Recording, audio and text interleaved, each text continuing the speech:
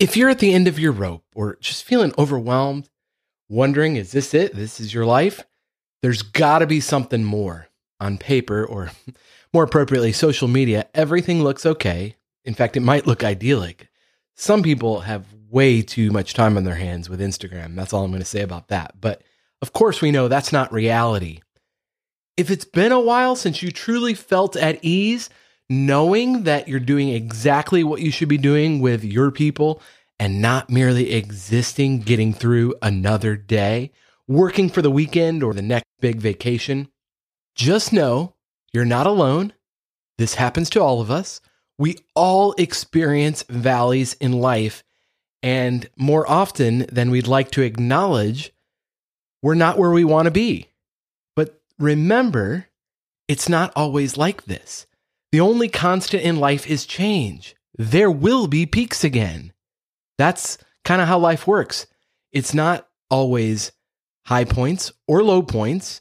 We live our life in the in-between, or another word for that is the liminal space. So how do we make the most of the liminal space? Well, first, I'd like to suggest that you not quiet quit on your life. There's been a lot of talk about quiet quitting at work, basically, doing what you got to do to get by, but no more, and really checking out emotionally. Well, that's not good because you spend a lot of your life working, or at least most of us do. So don't quiet quit on your life either, because your life is precious and the only time you have is right now. This is the Next Simple Step podcast. I'm Paul Goldsmith. Did you ever notice there are certain patterns in your life? Now, when you're a kid, it's built into the schedule. Summer vacation, followed by back to school, Christmas break, New Year, spring break, and it starts all over again. But then as an adult, the years tick by, and if we're not intentional, we wake up and one day you're 30 or 40 or 50. Older people tell you to enjoy the age you are now because they'd give anything to be your age again, but that's cold comfort because you're this age and it doesn't feel that great. No matter your age, you want to be living a life that aligns with your highest values, your dreams, being the best version of yourself. I really take this seriously because I believe God created us all uniquely to create something, to put something into the world that makes it a better place, that makes people better, that make our community a better place, our family more connected. But we have to really show up for our lives day in, day out, and power through those valleys. I want to encourage you, first of all, please don't blow up your life. I'll tell you what I mean. I'm serious. Too many people wake up one day, a decade has passed, and they freak out. You've seen it. They do something dramatic, go into massive debt, remodeling the house or buying a fancy car. Not that remodeling your house or buying a car is a bad thing, but doing it out of a place of lack in your life and going into massive debt just to do it, you may want to question that and look a little deeper and see what you're lacking, see what need needs to be met before you make an extravagant purchase or do something even more personally devastating like blowing up your most intimate personal relationships. Pause. Because as it turns out, making big life-altering changes is quite common for most people at the end of another decade of life. And I heard this psychology professor from New York University, Adam Alter, explain this phenomenon. He studied this and explained in an interview with Scott Galloway on the Prof G podcast. I have this research with my colleague Hal Hirschfield at UCLA, and what we found is that when people have a 9 at the end of their age, when they're 29, 39, 49, 59, they have this mini crisis and they say, where am I? I'm looking down the barrel of a new decade.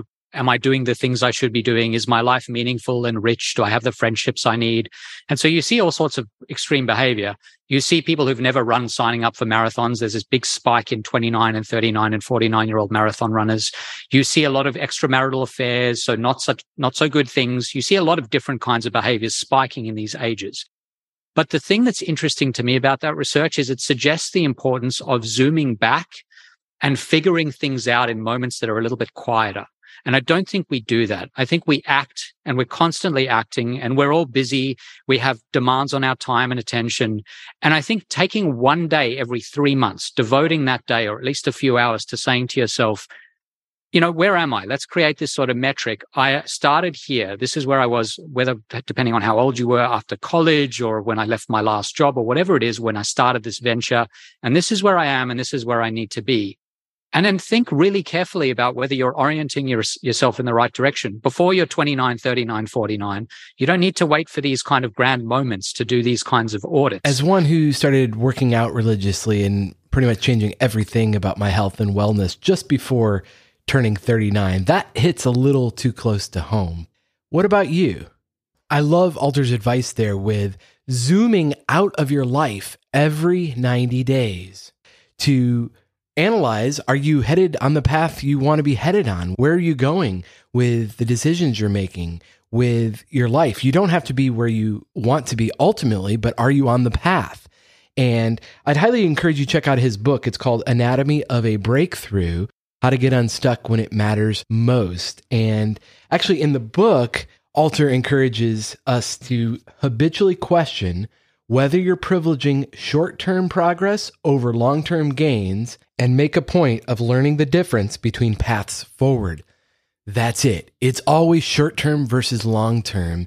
And in this liminal space between the peaks and the valleys, stop every once in a while, at least every 3 months, if not more, and review. If you keep doing what you're doing now, where will that take you in 3 years, in 10 years, in 30 years? And what might you change to optimize for the future? If you don't have a future goal in mind, then this is a challenge. You're aimless.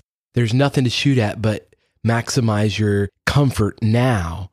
So it's helpful to think about, where you want your life to be in the future, or your relationships with your family, your friends, or your physical health, and then work backwards to see what it's going to take to get there and trust the process. You hear that term. What does it mean? Well, it means you have got to look at what it takes to be where you want to be in the future, and don't analyze the end result by where you are today. I signed up for another half marathon this summer, and as I've been training, I have been really frustrated because my pace is a lot slower than I want it to be. And I'm trying to will it faster, but it just isn't getting there as fast as I'd like. And so I'm really preaching to myself that I have to trust the process. I've got a running plan, I've got a goal, and I'm going to do my very best to work the plan. But there's no shortcuts. I can't just wake up and will myself to run a certain pace. It takes intentionality and repetition, and that's with any goal that you want to accomplish. I just want to encourage you to zoom out and look at your life and decide if you're on the path you want to be. Don't take dramatic action without really analyzing, is that going to help you become the person you ought to be, become the person that God designed you to be, to create the things that you were born to create. If you'd like help in answering some of these questions and reviewing where you're headed and how you might make some positive changes for the path forward, let me know. I'd be happy to help. My number is 559-574-3210.